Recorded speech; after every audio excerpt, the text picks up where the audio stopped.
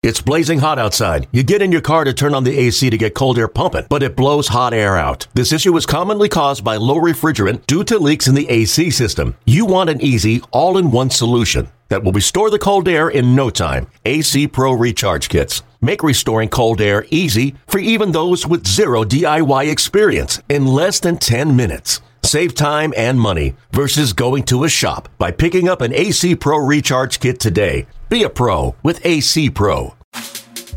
Hi, Cardinal fans. I'm Ozzie Smith. Corks one into right, down the line. It may go. And you're listening to the Cardinals Insider Podcast. Go crazy, folks. Go crazy. Here's your host, Brent McMillan. Hello and welcome to the Cardinal Insider Podcast. I'm Brent McMillan. Glad to have you with us for this episode. We are celebrating 125 years of Cardinal baseball. And as part of that, both on the TV side with Cardinals Insider and here on the podcast, we're trying to illuminate some big moments from Cardinal history and some of the men and women who made those moments happen.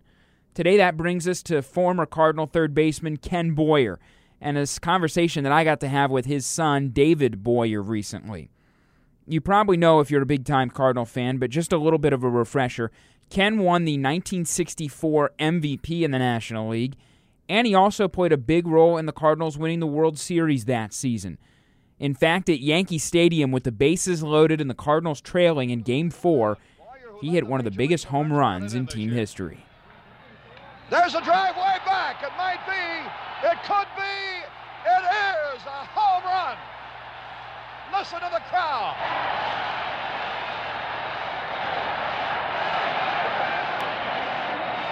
Kenny Boyer, long time due in this World Series, just became the 9th player to hit a grand slammer. He hit a changeup, a drive deep. The intrigue in that moment stretches beyond just the there and now of hitting a grand slam to win a World Series game at Yankee Stadium. But Ken's brother actually was the opposing third baseman in that series. Both of them from small-town rural Missouri, grew up obviously in the same family, and were not the only brothers from the family to have played Major League Baseball. We'll talk about that with David Boyer, son of Ken Boyer, in just a moment. This conversation comes from a TV piece that we put together for Cardinals Insider. Sadly, we can't talk with Ken himself because he passed away of lung cancer at just 51 years old back in 1982. But David was just beaming with the opportunity to talk about his dad for both the TV show and for the podcast. I learned a lot about Ken Boyer through talking to his son, and I hope that you learn a lot too. One of maybe the more underreported guys in Cardinal history, but played a big role, especially in that 1964 season. So here it is, my talk with David Boyer, son of Ken Boyer, on the Cardinals Insider Podcast.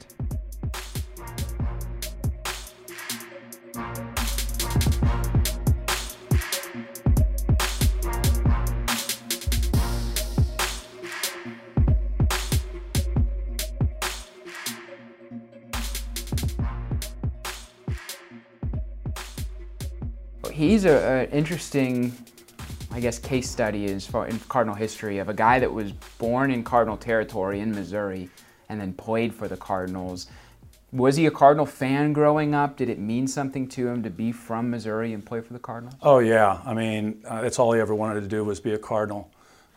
He was so blessed, and mentioned it on many occasions, how blessed he was to be able to start his career and play most of his career with the St. Louis Cardinals. He was a really athletic guy, from what I understand. Are there stories that family would tell about that athleticism? Yeah, he had college scholarships in basketball, baseball, and football. And as a matter of fact, during the offseason, he practiced with the old St. Louis Hawks. And they had actually asked him to travel, to practice with them when they traveled during the offseason, but he didn't feel that the Cardinals would appreciate that, so he didn't do it. I know he came in as a pitcher to the Correct. Organization. Did he like that? Did he want to pitch, or was he bummed out by the fact that they had switched him over? Well, he hit so well when he was pitching. You look back at his records his first couple of years when he was pitching, and his batting average and the hits and home runs, were off the charts. And so they just figured that he'd be a better hitter. And then when he came up to the big leagues, he was actually an outfielder, and he led the league in percentage. I think that at position that he played that first year. And then they moved him over to third base. Came from a huge family. What was his childhood like, the stories he would tell about that? Well, he was born in 1931, so it was during the Depression. And they lived in a little town of 250 people called Alba, Missouri. It's down around Joplin and Carthage. And so he had 6 brothers and 7 sisters. There were 7 boys and 7 girls, thus the number 14. And, they came from very, very meager background. Their dad worked in a marble factory. And so, they didn't starve. They grew a lot of their own vegetables and stuff like that. They always had food on the table, but it was a very poor family. They had all those kids. What do you think was the thing that your dad would talk about that helped him in baseball, coming from that kind of environment where there's a lot of sharing and a lot of understanding that it's selflessness when you're in a big family?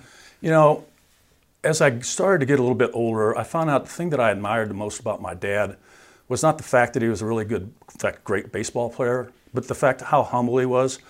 I can't tell you how many people have come up to me and said, I met your dad years ago, and when the conversation was over, I felt like I had known him, and I think he felt like he had known me all his life. And so that was the type of person he was. He just wanted to be a regular guy that played baseball. Was he able to leave work at work when he came home? Could you tell if he'd won or lost or what kind of had happened that day at the ballpark? No, and he never talked about himself. He was just one of those guys that just, I don't have a lot of stories to talk about what he told me that he accomplished in baseball. He let his glove and he let his bat do all the talking for him. Once you got old enough, and you probably were toward the end of his time in St. Louis before you really start remembering, being out in public with him, but how did people react to him when you guys would go out in public? I never saw my dad turn down an autograph. In the old Sportsman's Park, there was a small parking lot right outside of the stadium, and that's where most of the ball players parked. There's actually a public parking lot, but most of the fans knew that the ball players parked there, so after the game, they'd wait outside there, and they'd wait for the ball players to walk to their cars. And I remember, my dad would almost always take me to every home game that he could. And I remember he would be signing autograph after autograph all the way to the car. And then, once he had got to go sometime. And then I remember going to restaurants like the old Stan and Biggie's, and people would come up to the table, and he'd never turn down an autograph. What do you remember when you would go to Sportsman's Park for those games? There were some dynamite rosters you were around in the 50s and 60s. I remember Roberto Clemente. I remember Willie Mays. I remember McCovey, Stargell.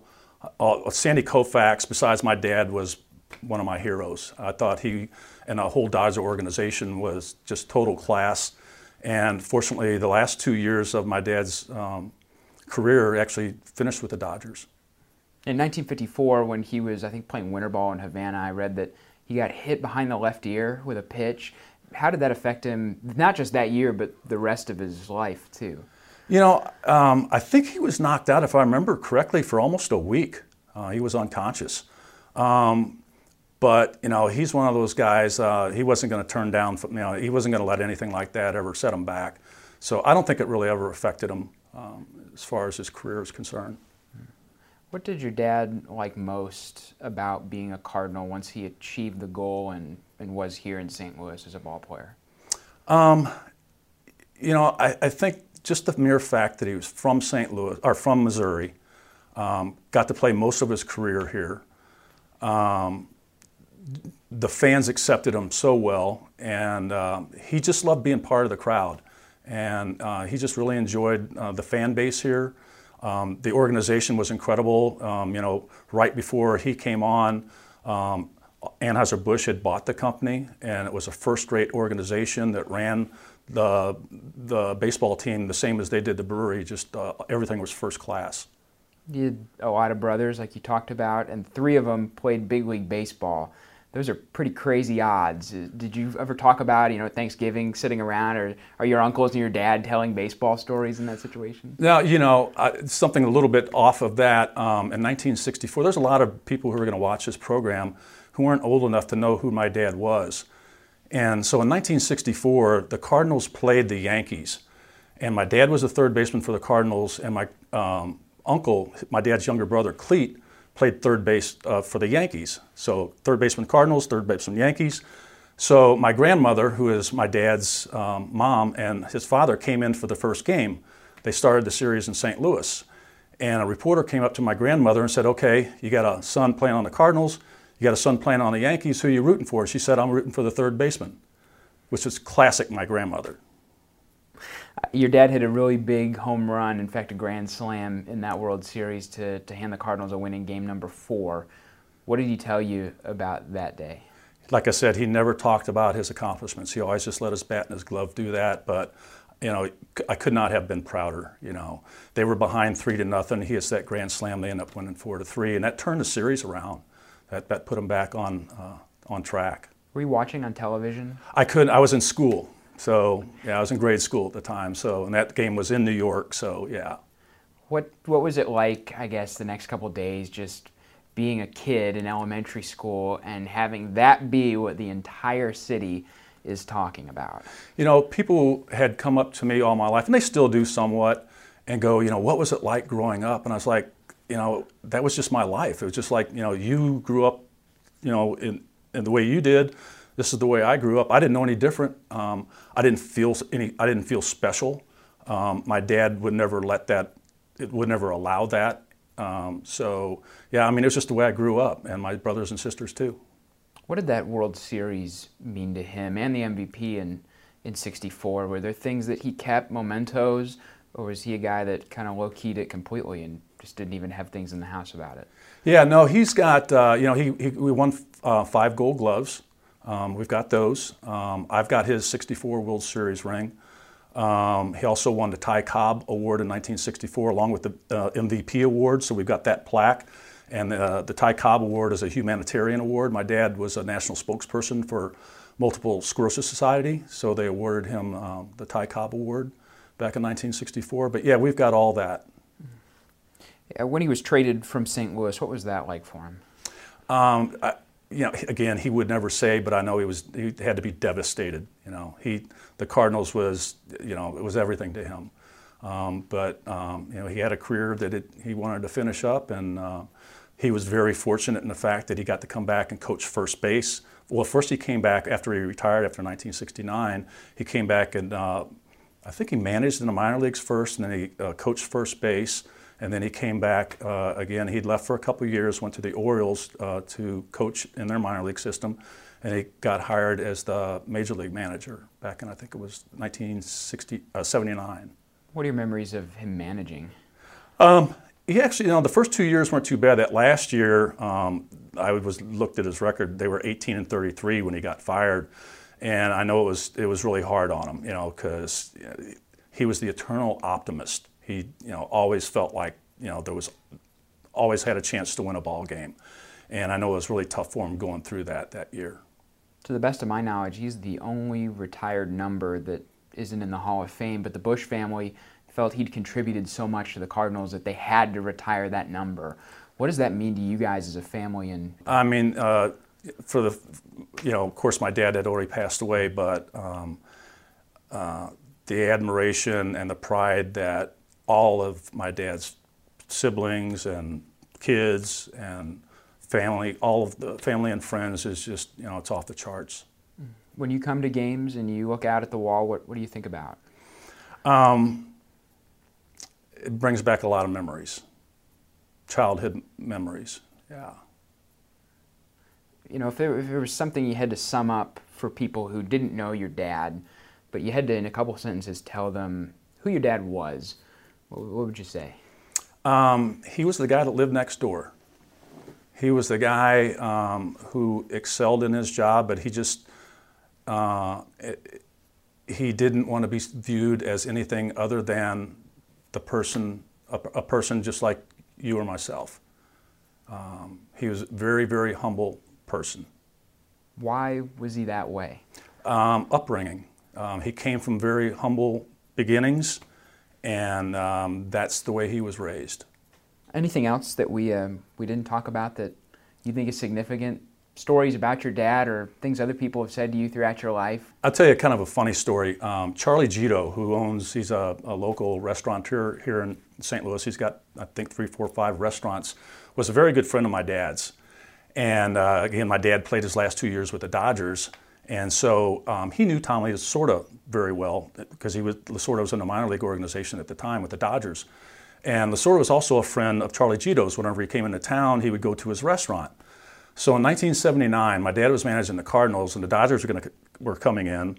So my dad and Charlie Gito drove to the airport to pick up Tommy Lasorda and take him down to the Chase. That's where they were going to be staying. So on the way to the Chase, my dad was driving the car. He got pulled over. And so the policeman has him roll down the window, and he looks in, he sees my dad. He looks over on the front passenger seat, and he goes, "Hey, you're Tommy Lasorda, aren't you?" He didn't even recognize my dad, but he knew this guy from Los Angeles. And so I thought that was really funny. Your dad ultimately settled here, it sounds like, after his playing and managing years were done. Why did he choose St. Louis to live his life out? Again, I mean, this is home. That's it's where the only place he ever wanted to live. We could have stayed out in Los Angeles when he played his last 2 years out there, but St. Louis is home. This is where all of his family and friends are.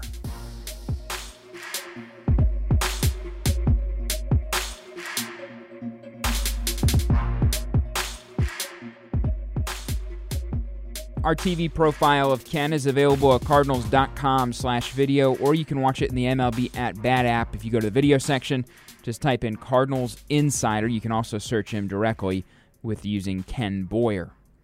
Hope you really enjoyed today's show. It's always fun to sit down alumni or family members of alumni and just get their stories from the past.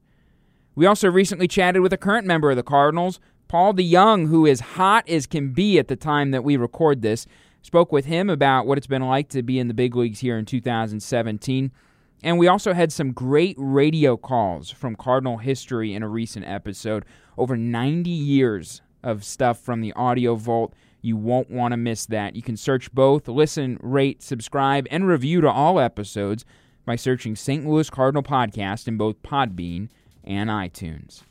So glad that you chose to join us for another episode here today. Special thanks to David Boyer for taking some time to talk about his dad. I really had a lot of fun getting to meet him.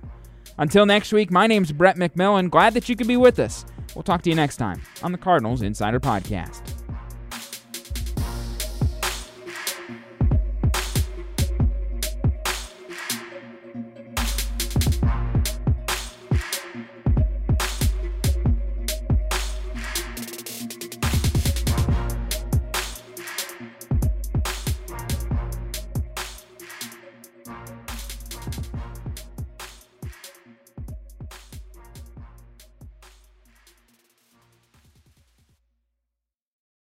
Hey, Rob Bradford here. You guys know I'm always up for a good MVP story, and one of the best stories is Wasabi Technology. Wasabi is the world's hottest cloud storage company, and it's become the go-to provider for professional and collegiate sports teams, including 20 Major League Baseball teams like the Red Sox and NHL teams like the Bruins and Vancouver Canucks. Even the Liverpool Football Club is getting in on the Wasabi action. So, why is Wasabi the MVP? Well, Wasabi was purpose-built to free businesses from skyrocketing storage costs and unpredictable transaction fees that the Amazons of the world are charging. In fact, Wasabi is up to 80% less than those hyperscalers and doesn't charge a cent for businesses to access their data. From Wasabi's AI-enabled intelligent media storage, Wasabi Air, to the industry's only cloud storage service with triple protection against cyber criminals, data deletion, and ransomware, Wasabi's taken the lead in driving innovation in data storage and helping sports teams